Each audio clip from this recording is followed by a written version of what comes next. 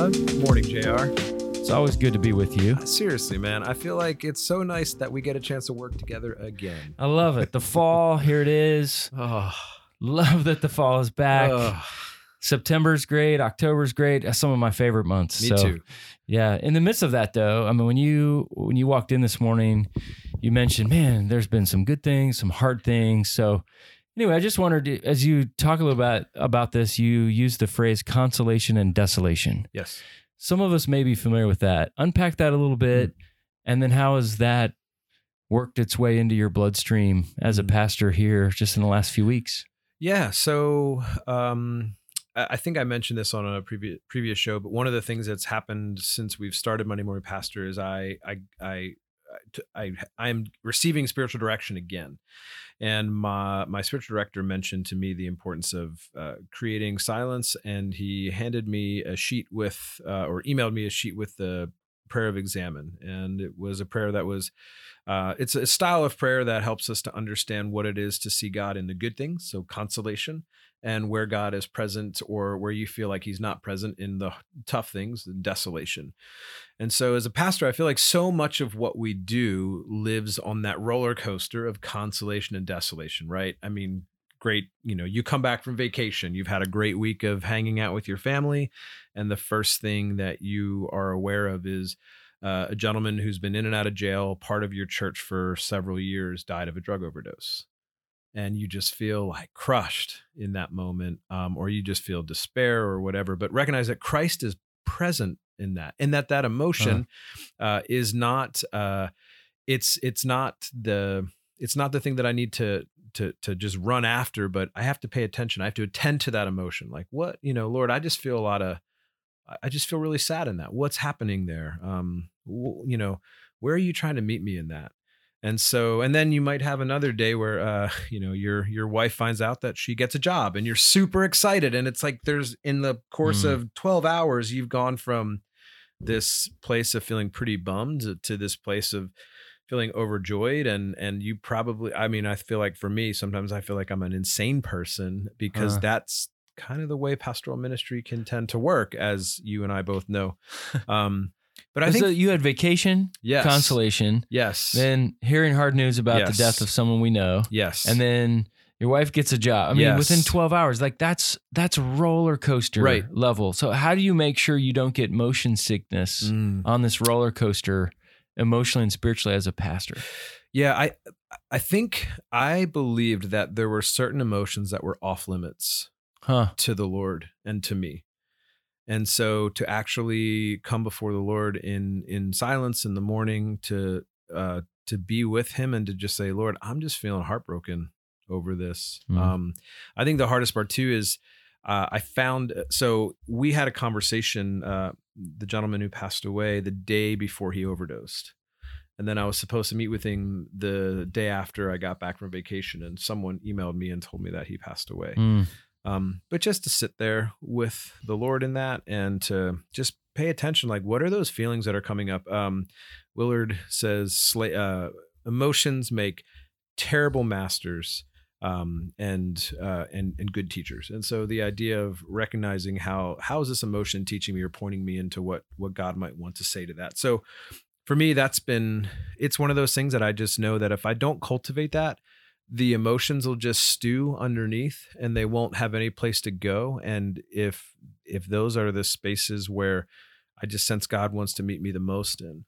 And I think too, as someone who has a very limited emotional language, I don't know, there's probably others that think, I know anger and happy and sad, and that's about it. But even to name things like just feeling discouraged, feeling overjoyed, but to get pictures of that. And so I think what's been really helpful is in those hard desolation moments, or those places where I feel really like either God's absent or I'm withdrawing from people, or people are being absent to me, that I'm reminded in all the consolations that I've stored up that no, God is still faithful. He's still good. And a lot of that comes back to just some very simple affirmations. I have 3 affirmations that I say every morning. God is good. He's for me, and life is difficult. And I feel like those 3 things in itself, as I enter into a space of connecting with Christ. Wow, that's great. Give those again. God is good. He's for us, and life is difficult. And so just to be reminded of those. And when we read scripture, that's what we see over and over again. They seem to be held in tension. Like you need all of those, not like conflict tension, rubber band tension, right? Absolutely. Sort of pulling against each other, which is good. Yeah. And I know this is sort of a heavy way to start a podcast, but it's important, right? Because some of us may be Monday morning feeling really heavy right now. Right. But that idea of consolation and desolation is really good language that I think that we can really give to those of us who are listening here to say, wherever you're feeling consolation. And I think when we hear consolation, sometimes we think the consolation prize. Yes, second place, first loser, but consolation in this traditional sense is actually a very good thing. Absolutely. It is a gift, a prize, something life-giving to us. Mm-hmm. And then of course, what desolates our soul. I think those are really good things to be thinking about. So that's awesome. And I think what's really interesting about it is when we spend time asking the Spirit to show us those spaces where God is at work and to experience those encouraging places, I'm amazed with the things that I think he's going to show up in are not even the things that were really the most important to what he wanted to show me. Yeah, that's great. That's great. And that's been, he's like rewired things for me in the last few months that has just been super encouraging. But just recognizing that when things are really tough, Christ is present. He's not taking a smoke break. He's not turning around and walking away because he's frustrated with you, but he's with you in that. I can't remember who said it, but he's sitting in the puddle with you. Yeah, that's great. What a great image. So I know this is some of the heavy stuff, but I got to give some consolation here. Our love of Babylon Bee. Yes. I sent you one the other day. Yes, you did. I'm just still laughing about it as I think about it. And so we got to leave on a consolation before we get to our interview here this morning. But so the headline was this on BabylonBee.com. Again, we've talked about this in season 1. Babylon Bee, so great, almost like a Christian Onion site. And the headline was. I can't even get it out. Fundamentalist Christian family takes trip to see Hoover Darn. Hoover Darn. The rest of my life, I'm just going to call it the Hoover Darn. Hoover Darn. Yeah, because they were, studying the Tower of Babel. So anyway, we just needed to laugh after some of the heavier stuff. The desolation, we need consolation, right? That's why we can have tears in our eyes and a smile on our face at the same time, right? We see it in the Psalms all the time, right? Yeah. Goodness gracious. Yeah. Well, how about Paul being chained to a jailer while he's writing his letter of joy to the Philippians, right? That's consolation, desolation. That's consolation, desolation. Right there. So, but anyway, well, we're looking forward to our interview, but just make sure from now on you call it the Hoover Darn. The Hoover Darn.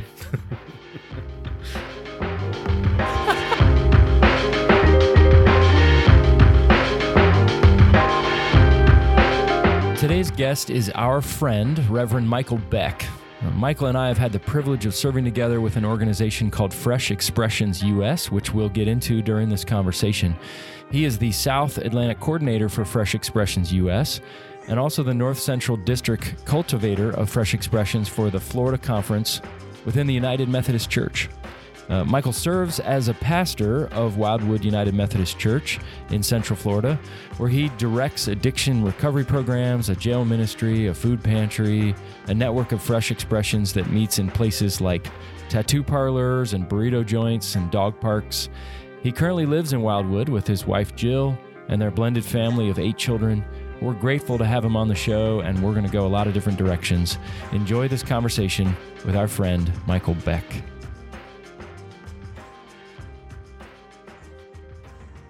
Well, welcome, Michael. It's good to have you here on the podcast. We're so glad you could join us. I'm assuming you are in sunny Florida right now. Yes. And I'm honored to be with you guys this morning. So, well, thanks for being on with us. We, Michael, you and I have, been all over the country. We've actually been to Canada together through an organization called Fresh Expressions, which we may get into here in a little bit. But one of the things I love about you, Michael, is you have such an incredible story of a lot of pain that God has redeemed.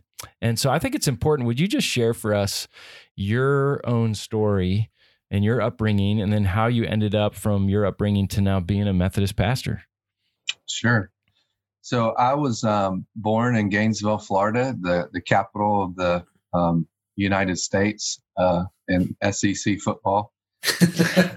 I was a born Gator, and I was also born addicted. So my mom was a drug addict, and she is a precious, fearfully, wonderfully made person in the image of God, but she also struggled with addiction and prostitution her whole life. So she wasn't able to care for me, and I was adopted by my grandparents. And they took me to this little Methodist church when I was growing up. They died when I was young, but I had these formative years at the church. I was the acolyte. Pastor Vaughn, who was kind of a mentor to me. My grandpa died when I was 10. And he kind of took me under his wing and said, Michael, you have the most important job in the church. You bring the flame of God into the house of God, and you bring that out. And so I would every Sunday kind of go up with Pastor Vaughn, sit on the preacher's bench and take a nap while he would preach, and, just carry the flame in and out.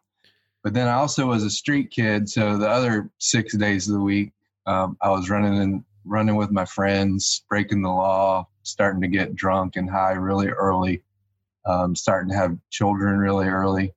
And that all led obviously to juvenile detention and then jails and those kind of things. But when I was 10 years old, Pastor Vaughn said, hey, Michael, you're going to be a pastor one day. And that was really not on my radar at that time, but he really did love on me and introduce me to Jesus. So when my life did completely train wreck and I had nowhere else to go, literally, I went back to that little church where I grew up and went back home. And how did you go then? That's an amazing story. Keep going. How did you go then from there to, like, not only are you a pastor, you're also in the doctoral program now at Portland Seminary, which is also where Doug's at. So it's kind of cool to have you all there at the same seminary. But keep going. How did that happen then, after Pastor Vaughn's influence on your life? How did that lean you into being a pastor? Sure. So I went back, and there was another pastor there at this time, Pastor Dan Jones, and I told him kind of what happened. I had this incredible encounter with Jesus and literally met Jesus, and was terrified and also just felt this comfort and this presence and this love. And so I went back and told all of that to Pastor Dan, and he said, well, I'm glad that Jesus has saved your soul, but AA will save your ass. So I want you to meet me at the noon meeting tomorrow, and I'm going to show you how to do life sober. And so I started doing that and been doing that ever since for over 11 years now. And he was like, hey, if you marry that girl that you're with, I'll let you preach. And so and I love my wife. I was getting ready to marry her, but so I had some experience in ministry earlier in my life. And so I kind of felt like I'd blown it. There was no way I would ever have that opportunity again. I betrayed God. I did all these horrible things, but he gave me a chance back in ministry, started letting me preach, teach. I created a service called CPR, Christ Powered Recovery, which was a church for people who didn't go to church in the recovery community. And we would just get a bunch of drug addicts and alcoholics together. We'd share our stories. We'd talk about Jesus. And then we would go to I guess you would call secular meetings. No meetings really secular, but anonymous fellowships we would all participate in. And that little service grew to 150 people. And there was only probably 50 people that would come to the church on Sunday mornings. And so then I just entered into the process as a United Methodist elder. I was sent to my first church. There were about 12 people there. So my wife and I doubled the congregation our first Sunday. Literally. And again, just kind of the church was in a very rural place called Lochloosa, Florida. There's no post office, no Walmart, no anything. So we just started this little thing at the diner nearby, which today I would call a fresh expression of church. I didn't have that language then, but with the diners, Diane's Diner waitresses and such, and they were our persons of peace who connected us to the community. I've kind of just done that everywhere. Went through the process, got ordained as an elder, got a master divinity degree and all of that good stuff. And now I'm with Lynn Sweet at Portland, finishing up my doctorate in semiotics and future studies. I mean, just that thought of like, here you are, you grow up in a really difficult situation, and within a couple of years you're going to be the Reverend Dr. Michael Beck, and you're helping with Fresh Expressions around the country. I mean, what a redeeming story God has. And talk a little bit about Fresh Expressions. I mean, I know we could talk for an hour on that. I mean, you and I literally talk all day at Vision Days around the country and in Canada on this, but this is going to be an impossible task. Give people that don't know what Fresh Expressions is the 2-minute sampler platter of what it is, and then I want you to talk a little bit about some of the Fresh Expression type ministry that you're doing at Wildwood in your congregations. But start out, what is a Fresh Expression for someone who may not be aware of that? Yeah, so it is a form of church for people that don't go to church. Started over in the UK, kind of jumped over to the United States. In 2004, they produced the Mission Shaped Church Report. They're kind of observing the Holy Spirit was doing things outside the church with people where they do life, new kind of emerging forms of church. And then they started to try to put language around that and process. And so that's jumped over to the U.S. Part of actually, I think what sustains me, I've been at the same church now for 8 years. And there was another situation at Wildwood UMC where we came and there were 30 people and it was a closure kind of situation. And my DS said, 3 options: close it, revitalize it, or merge it with a nearby kind of mega church. And that was kind of where we were. So it's just forming community with people that don't go to church, finding ways to connect around practices where people are gathering together in these kind of shared practices, for example, like yoga, tattooing, hanging at a favorite restaurant, running 5Ks, whatever that might be, and just organically forming relationships with people and following those Holy Spirit nudges of, hey, next week, can we maybe pray together? Or next week, how about, I'll bring a little passage from the Bible to talk about if anyone wants to stay after or whatever. And so a church just kind of emerges, and the goal is not to get people back to your Sunday morning building experience, but to just kind of form organic churches with people where they are. Your stories, Michael, I just love when you tell them when we're together.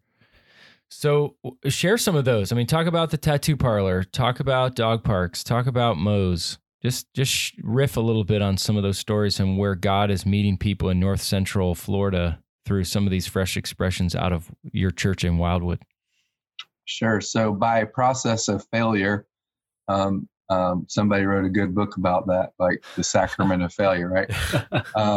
But I started these things a lot on my own in the beginning. So Moe's Southwest Grill, that's a Fresh Expression we've had going for almost 8 years now, but connected with the manager, Adrian, started talking about Star Wars, asked him at some point if we could just kind of come in and have a little church in there. And we'd built up relationship for probably 6 months before I asked that question, but he was like, yes, absolutely. So we started this thing with like probably 6 people. We pretty much fill the restaurant now with folks, and we study scripture. We have communion in there. Some of the staff come over and take communion with us, bring their prayer requests. We oftentimes had people that are just coming in to have a burrito or some all-you-can-eat chips and salsa and end up, connecting with us and joining with us. And that's their church, literally. So about a year into that, somebody said, hey, this is church, right? So shouldn't we take a collection, like give?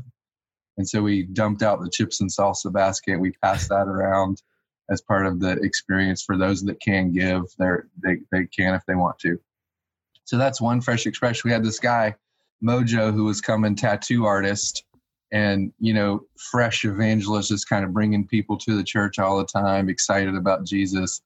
And he had this connection with the tattoo parlor owner, Brian. And so we cultivated a church in the tattoo parlor, Fat Cats, Ocala. Same kind of thing. We just kind of go in, study scripture. People go back, get faith-based symbols. We have communion. We pray. We have a sermonic conversation. There's not like somebody stands up and tells us what the Bible means time, but we'll take a couple verses of scripture and we'll just say, hey, how does this hit you? What do you think about it? We'll ask questions around it. And then, so a good example of this is a 78-year-old pioneer named Larry, who he was like, as this started to really kind of flourish in our church, and everybody was like, I think I kind of have to do something to be a part of this church. And so Larry was like, well, I'm boring, Pastor. I don't really do anything. I watch Miami Hurricanes football, which in our state is a really bad choice in football team. And I take my dog Rocky to the dog park. So Larry takes his dog every week to the dog park. Rocky, big Labradoodle dog. Same people, they connect, they gather in the space. And we have two little pugs, Vader and Ferdinand. And so we're like, Larry, you go to the same place every week and you connect with these people. What if that could become a form of church? So Larry just got really fired up, and he's so serious. Like, he studies the Bible all week so he could do his little, 10-minute kind of conversation. And the dogs run around and play, and the kids play, and we just kind of circle up, have a little worship experience out there in the dog park. So those are just a couple to kind of get you thinking about what can happen. And the interesting thing is, this wasn't the intention, but as we started doing this, people started matriculating back to the Inherited Church. So we actually had to create a service for them, because they would come to our traditional service and not come back. So we created this thing called New Life, which is more like a Fresh Expression. It happens on a church campus, but it's very informal. You have breakfast. It's like a breakfast church kind of format. Kids are running around breaking stuff, and we have dance breaks and social media moments and all that stuff. So that's actually become our most attended service in our church. It's called New Life. And it's young families. And so we're constantly, we did some baptisms last Sunday. We're going to do some more this Sunday. Our community's a poverty-stricken community. So a lot of drug addiction, a lot of systemic oppression, and it's a community that has a history of segregation and racism. So we've actually partnered with this Black church in the Pentecostal stream, God's Glory. We now share ministry, and we share our campus, and we're kind of becoming one church. So it's this really cool thing that's happened by doing these little emerging forms of church that kind of spilled back in and changed the traditional church too.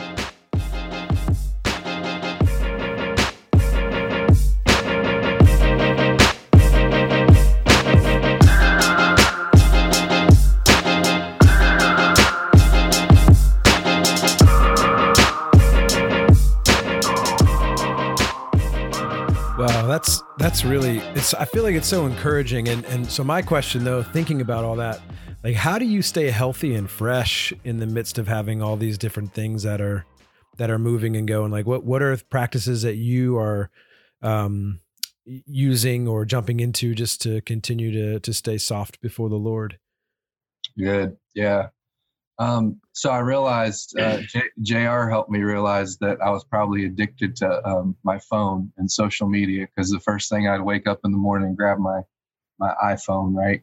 So I got my Bible and my big book on my night table. That's the first thing that I do. And I spend just a significant time of prayer in meditation in the scriptures for myself every day. Try to take Sabbath every week, a day a week. My wife and I have a date night. And then we have a family day on Saturdays where we just take the kids places and we play. And we try not to think about work, which is hard because my wife's also my co-pastor. And we our congregations go to the church a lot. So we have to kind of be mindful of that. And I think one of the greatest sustaining practices for me is I am not necessarily, I don't have a whole lot of skills for the Inherited Church, just to be honest with you. I'm not probably the best manager, and really even shepherd, I guess, would not be one of my high gifts. I like to be with hurting people, and I like to be, a healing instrument in that. But there's a lot I'm just not good at. So we're in a complete shared and dispersed priesthood of all believer thing. We have 5 people on our preaching team. I preach once a month. We have people that lead our care shepherd teams. We have people that lead organizational of everything. So it's a completely shared ministry at Wildwood. You could come and you could meet a bunch of people that we call pastor, and it's not about me. It's completely the people have been released and freed to operate in their gifts. So I think that's partly, what keeps me healthy and I'm really just there kind of encouraging and pushing people along and helping them as they're really leading and figuring things out. With that, I mean, when's the last time you feel like you faced some discouragement to the point of, man, should I think about getting out of this? And what did that look like? What caused that season? I mean, there's a constant kind of just stress of the inherited church, and folks really just they're just operating in a different mental model that they just can't really get a lot of what we're doing. So that's frustrating sometimes, and navigating in between that. I think the last time that I really was like, I think I'm just going to go get a real job was I had a pretty significant case of burnout, got sick, had to go to the hospital, all of that, which is what helped me kind of back off and move into this kind of a shared leadership approach. But there is the consistent, I mean, my big thing, probably the day-to-day struggle, is just in my denomination, and the constant distraction, the constant division over all these things that are happening in the United Methodist Church, which really keeps us from focusing on the mission, and distracts all these amazing things that God is doing. And we're so busy infighting and not collaborating as clergy, as leaders. We're in the scarcity mentality where we're afraid our sheep are going to get stolen if we work together in any way, and that kind of thing. So that's really the day-to-day tension, I think, more so now at this point in my ministry. And I've been at the same church for 8 years, so that's kind of unusual for Methodists. We're itinerant, so we get moved around. But I have no plan of going anywhere. And I pray about it every year, and God says, I got you right where I want you. And so, yeah, I don't know if I answered your question or not. But. Yeah, Michael, you also, I know that you eat very healthily and you work out regularly. So tell us about health and why that's important for you physically, and the impact that might have on you spiritually and even on your role as a pastor. Sure, that's good. I'm definitely into fitness and eating right. And I believe that, Jesus says we should love the Lord our God with all our heart, soul, mind, and strength, our body, our physicality, our mental life, our spiritual life. So I see that as all this integrated thing. So I'm pretty intense about that. And also, I think probably the key that a lot of pastors don't have, and this has been just a life-giving thing to me, is recovery fellowships. Like, I can go into a meeting and say, life sucks today. I actually wanted to punch somebody in the face. And and everybody in the room is like, yeah, me too. So we're all, we use these slogans like we're just bums on the bus. We're all, equals in the struggle to stay clean and sober. So the physical stuff, the eating stuff, trying to not get caught up in overeating, and that can be a stress reliever in ministry, and I've done that at times. And then just the recovery fellowships, being able to kind of share what's really going on in my soul with people that get it. Those recovery fellowships, I know you've spoken on that a lot. And yeah, several years ago, I went to an AA meeting just to observe, and it was so eye-opening. This is probably 20 years ago. And I thought, man, this place, the church can learn so much from AA. and many have said that since, but that was so eye-opening for me 20 years ago. Yeah. And in many ways, it sounds like what you've learned in the recovery community and your background, you're now using that for health, and basically saying, we want to have an AA meeting where Jesus is the central figure in this AA meeting. Is that fair to say that you're using a lot of recovery language and recovery posture as you think about church moving forward? Absolutely. I think probably one of the greatest places where I experience church, to your point, is more so in Alcoholics Anonymous meetings than a lot of things that get called church today. And there's this authenticity, and the Spirit's working and moving and transforming people's lives. So we can't, there's rules around what we do in AA meetings. So I'll say things like, when my higher power was walking around on this mud ball, he said, hey, we should live our life one day at a time, or, things like that. But we've created these kind of things alongside those meetings. So like, for instance, one of our big NA meetings happens right alongside our Taste of Grace kind of community dinner. So if you want to stay for the, community dinner, come on over. We have this thing called Higher Power Hour, which if you want to explore different spiritual practices like yoga, prayer, maybe reading the Bible, something like that, these are things that are offered. And we kind of have meetings every day. So at our church. So we're able to, people that do want to take a next step and explore a higher power kind of relationship, those things are there. Mm-hmm. There's a lot of, if I could use the word success, right? You come in, your family doubles the size of your church, and now you've got, you're flourishing in many areas and now becoming a beacon and a lighthouse and a model and an example to many churches around the country, which is awesome. But also we talked about discouragement and wanting to quit. What would you want to say to the pastor who is discouraged, hopeless, and maybe even thinking about quitting this week?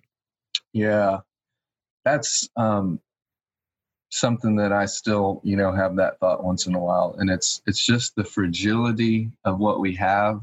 Like this thing at Wildwood could die any day. Mm-hmm. We're just like one offering away from not being there, because the great thing about all these new Christians is, baptisms and new Christians. The bad thing is most of them don't have money, and it takes time to disciple people and get them to the place where they want to give and tithe and they understand all those dynamics of generosity and such. So it is the building that we have is like an anchor around our neck. It's, we're a congregation that was planted in 1881.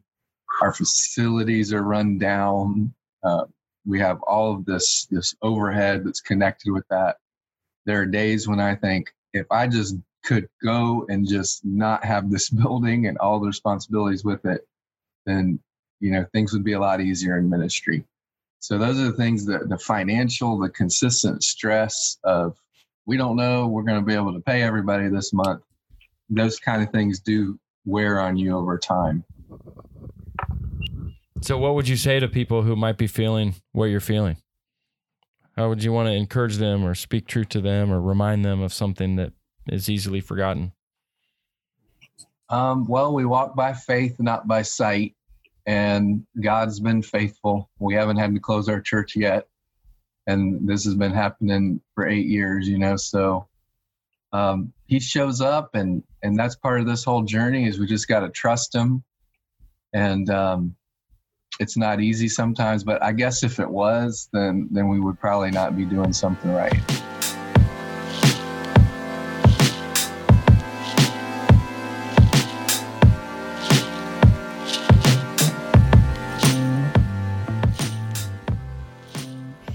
Tell us a little bit about your tattoos. I mean, people who are listening can't see your tattoos. I've seen them. In fact, when we were together in Canada a couple months ago, you had just gotten your part of your sleeve of your arm done.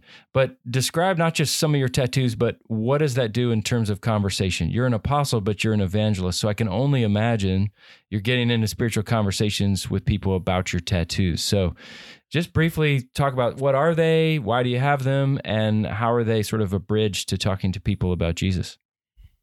Sure. So part of Tattoo Parlor Church, the sermon time, is we actually share about our tattoos. So everybody in the community, these tattoos are sacramental. They're an outward expression of an inward grace, and they're part of people's stories and their formation. So my tattoos are obviously spiritual in nature. Some of them are cover-ups. For my previous life.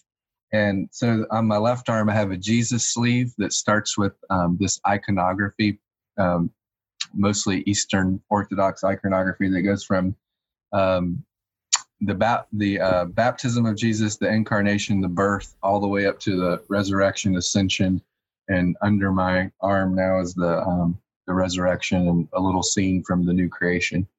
And then on my right hand, I have my friend John Wesley, the itinerant horse riding preacher, and some Greek words like apostolos and archegos. But so consistently people ask me about these, like, what does that mean? And also, I mean, there's an astonishing number of millennials that have tattoos. I think it's more have them than don't or something. But so that's just an automatic conversation and connection point to talk about that.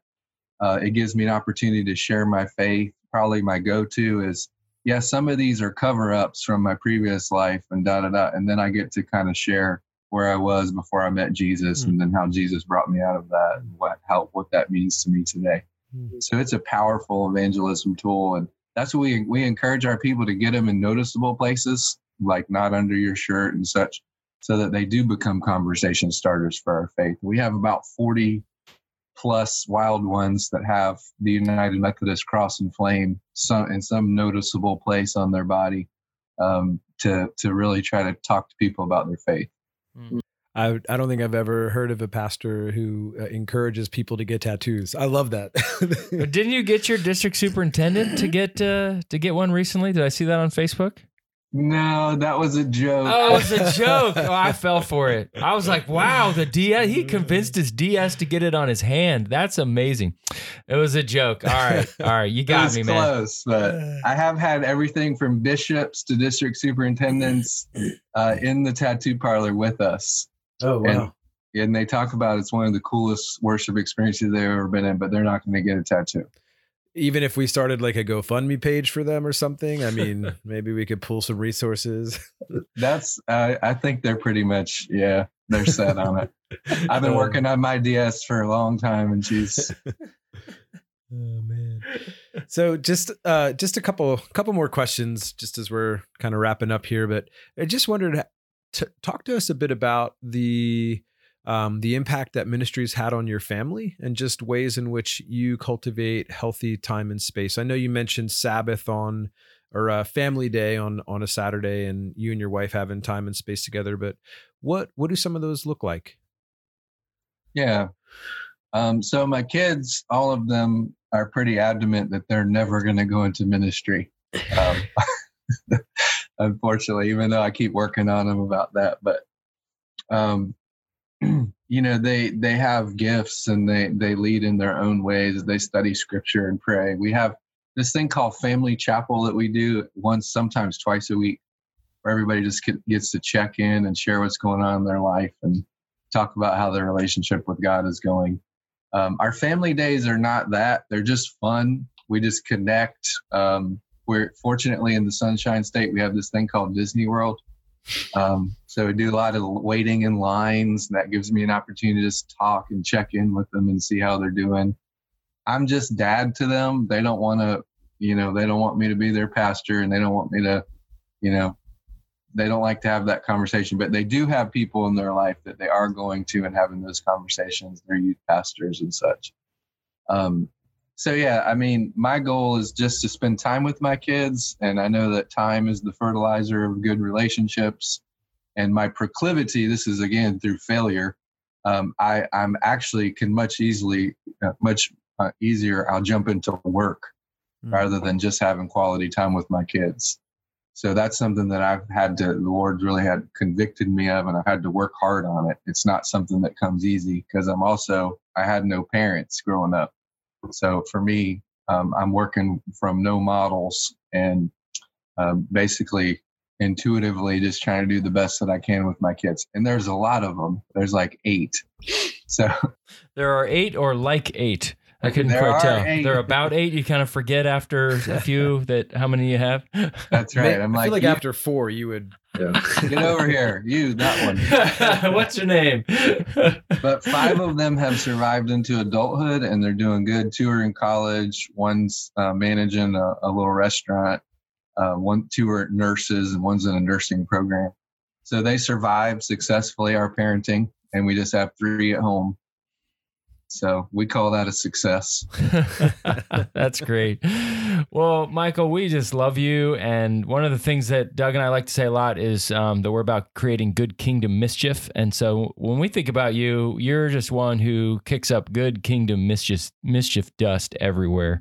And so we're just really grateful that you're a kingdom renegade and you're kicking up good mischief. So we just want to affirm that in you and say, keep it up. And you love to tell people about Jesus. That's just a passion of yours. It comes out, and even in your tattoos, which I love. So we just want to say, keep going, Michael. We're so grateful for you and your ministry, and even your story. I've heard it many times, but your story each time reminds me of God's redemptive role and his grace, and no one is outside of the reach of God's grace, and you live it. You don't just speak it, you live it. So we're grateful for you, and thanks for being on. We really appreciate it. Thank you, guys. Thanks for having me.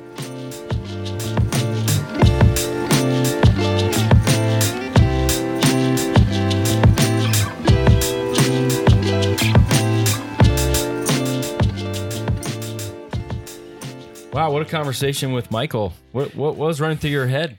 Well, as you're hearing that, Doug? It was one of those things. I feel like I've heard a lot about him from you and from some others over the past few months, more so, and probably the last year or so. But I was just so impressed with just the way that he passionately speaks about thinking about church from different perspectives. And for me, that's just so encouraging. I feel like we continue to hear stories of how church is terrible and like everybody hates it, and pastors are leaving in droves. But I feel like I can point people to Michael and say, here's a guy that has just continued to trust the Lord in these ways. And it was so encouraging. Yeah. How about you? I mean, you've known him for a while, and so I know some of these things are probably you've heard a few times, but what things stuck out to you, JR? Yeah, and I have heard a lot of the stories, as I mentioned, but I'm so grateful for Michael. And each time, as I said, I just am reminded, I look at him and I'm like, man, this guy, who would have ever thought at 8, 9, 10 years old, or even when he was a teenager selling drugs, he talks about like weighing drugs out on a scale and then going out at night and selling them. So one of the stories that he didn't tell, but I've heard him tell many times before, is like drug dealers in the community. He has such weight with them because he's like, I've been there. I know you. I know your life. And many of them have like really had their hearts softened over the years in this neighborhood. It's just an unbelievable, he has weight and clout because he's like, I was you and you don't have to be you. You can be a new creation. So that was great. But I think his idea of family chapel, I don't know if I've ever heard that from him, but that idea of pulling the family together, and for a guy who, like he said, who has no models, but to do that very intentionally, to say, hey, we're going to come together. How are we doing? Check in spiritually. How are things? I guess when you have 8 kids, you have a chapel service. Dinner. That's a straight up church. So, goodness gracious. But anyway, yeah. And his emphasis on health. I've seen him on Facebook pictures, like rollerblading with his shirt off, and I'm like, man, that's a guy who's fit. It's not showing off like his muscles, but like, man, that's a guy who's fit, who takes care of his body and is healthy. And so I was just encouraged as someone that comes from such unhealth, right? Just drug addiction, being addicted when he was born, addicted, and then helping others become addicted to unhealthy things, to now being so careful about what he puts in his body. It's just fascinating. Even thinking about the words from that pastor as he was a 10-year-old. Words have so much weight. And even just as I know you and I have a young man in our church who has been charged with, he just turned 13, and he was charged with finding men in the church to hang out with and to spend time with and to ask questions about what that looks like. But even just realizing that's just another affirmation of, man, to have adults speak words of life into this next generation is so important. Yeah. And maybe that's one of the challenges, is to say, for those of us who are pastors and kingdom leaders, first of all, who was it that looked at you and said, you're a leader the first time? And then say, who are the people? I think we've even mentioned this before, but who are the young leaders who may not even know they're leaders yet, that you can look at and say, you're a leader? I just think of Pastor Vaughn in Michael's life, who looked at him and said, one day you'll be a pastor. And what that did to his imagination and his vision for his future. And here he is today helping other pastors and leaders around the country and North America. So I just, that sticks with me. Who are my 2 or 3 people that I can look at and say, you're a leader. You can make an impact, not just 20 years from now, but even right now. So that sticks with me, to think I got to challenge myself to be aware, to have my radar up. Yes. And imagine what that would look like in 20 or 30 years, to have somebody say, I am who I am today because I had a Doug or I had a JR look at me and say, you're a leader. And I'd never thought about that before. That's just, again, I think that's one of the things that I've noticed as I've read the epistles over the summer and thought through the book of Acts a bit more on a ground level, is just how Paul was always looking for that. There just seems to be this way of him finding those men and women that he could feed into and encourage and call out those Holy Spirit leadership qualities in folks.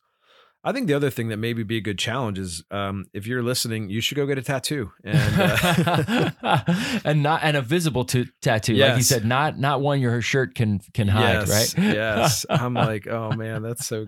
I just can't imagine telling my church, hey, I think it's time for you guys to get some more tattoos. But I think I'm just going to take that as a challenge. I should do that. I feel convicted by that now. Oh, that's great. All the grandmothers listening in are just going, no, these unchristian, unspiritual people, but thinking there's probably not a lot of older grandmothers that are listening to this podcast, so I think we're safe. But yeah. I also wonder too. He talked about how some of the discouragement really comes with just from some of the denominational pressure of, and I don't think it's just in the denomination that he's part of, but just in general. I think sometimes it can be really difficult for pastors who are part of denominations where they just feel like just the pressure of watching the numbers decline and wondering what's going to happen next, or noticing tension over different issues, and just how I don't think I really thought through how much tension and pressure that actually puts on pastors, but I just was appreciative that he named that. I think that's an important thing for us, even just as we talk to other pastors, like, how are you doing with that? What does it look like to trust God and not to be whisked away in the tides of despair and frustration. Yeah. No, that's good. The other thing, just thinking about, well, let's talk about questions. Let's talk about some questions and some resources that we can leave our listeners here. I think some of the questions that I think there are, physically, what is one thing that I can do this week that would be just one step forward towards greater physical health? It may not be radically changing your diet or whatever, but what is one thing you can do, one small step that might move the health meter a little bit more on a physical side of things? Comes to mind, number one. Number two, you may not have tattoos, but is there something tangible, physical, some symbol, maybe a necklace, a bracelet you wear, whatever it may be. I'm not talking cheesy, types of bracelets that we can go out and order online. But is there something that we can do or embody that might be a symbol that would be available, an easy on-ramp or bridge to talk to people about Jesus? Again, maybe not a tattoo, but some other things. So that comes to mind as just a couple questions. Yeah. What about you? I think one of the things that he mentioned was grabbing for the phone first thing in the morning, and now grabbing for the scripture and prayer. And so even just wondering too, maybe a question is, what would it look like to utilize the phone less or not at all in the morning and give Christ your first fruits of the day, that first time period. So maybe the question there would be, what would it look like to not pick up the phone first thing in the morning and to give the Lord attention? Yeah. A book that I read by Justin Earley, and it's about the rule of life. I'm forgetting the title right off the top of my head. Isn't it called the Common Rule? Common Rule, yeah. And in it, he has a great little mantra, and it's 3 words, and it's stuck with him, and I think of it several times a week. And he says he lives by this mantra: scripture before phone. Mm-hmm. Oh man, we may have even mentioned that in season 1, but that has stuck with me. It continues to stick with me. To just say, your phone's not bad, but what if I made the challenge that I wasn't going to touch my phone or open my email or social media or whatever until I've been in scripture? And it's been great. I mean, sometimes I should even, there are a lot of other things, not just scripture I should do before I grab for my phone, but scripture before phone has really stuck with me. And it sounds like Michael's embodying that too, which is just wonderful. So as far as resources, as I said, Michael and I have a chance for the last several years to work with an organization called Fresh Expressions. It's a global organization, but here in the U.S., the website is just freshexpressionsus.org. And so we have an opportunity to do it. There's lots of resources on there. Some of them are free, some books and downloads as well that you can purchase. And Michael has written a book, we'll put this in the show notes, called Deep Roots, Wild Branches. And so that's a book that we'd recommend if you want to know a little bit more about Michael and what he's doing. Again, freshexpressionsus.org. We're not, again, trying to do some sort of infomercial or some sort of plug, but that is a lot of where Michael is investing his time, not just locally, but on a regional, national level right now that I think can be really helpful. So check out the website, check out his book, Deep Roots, Wild Branches by Michael Beck, along with some other resources as well. Any other resources or thoughts that you have just in terms of leaving listeners with anything before we go? Well, I was just thinking for those of us that may want to grow in maybe a physical practice, just in terms of setting aside maybe a couple half hours throughout the week, even putting that into your work schedule to say, just to start, what does it look like for me to actually love God with my strength? But to make that a priority, even just for the next month, what would it look like if you added 2 or 3 times a week, whether it was during the work schedule or even outside of it, but calling that holy work and not just something that I should do, but something that I get to do. Yeah, that's great. That's great. Well, great to be with you all on this episode of the Monday Morning Pastor Podcast. And we're grateful for you. We always love to hear from you. So let us know on social media, shoot us an email. We'd love to know more, even other topics or potential speakers that you think that we should interview. We would love to hear from you here in season 2. We're super excited to be here in the fall here for season 2. But just remember today as you go that because the tomb is empty, the pressure is off. Doesn't mean you don't work hard, but you can work hard out of love and not out of fear. And I think of Henry Nouwen, who said, we have a choice to live in the house of fear or the house of love. And so our challenge to you as we end this podcast is that you would move your stuff out of the house of fear. You load it into U-Haul and you drive over to the house of love, because that is a much better and more freeing place to live. So go in peace. Blessings.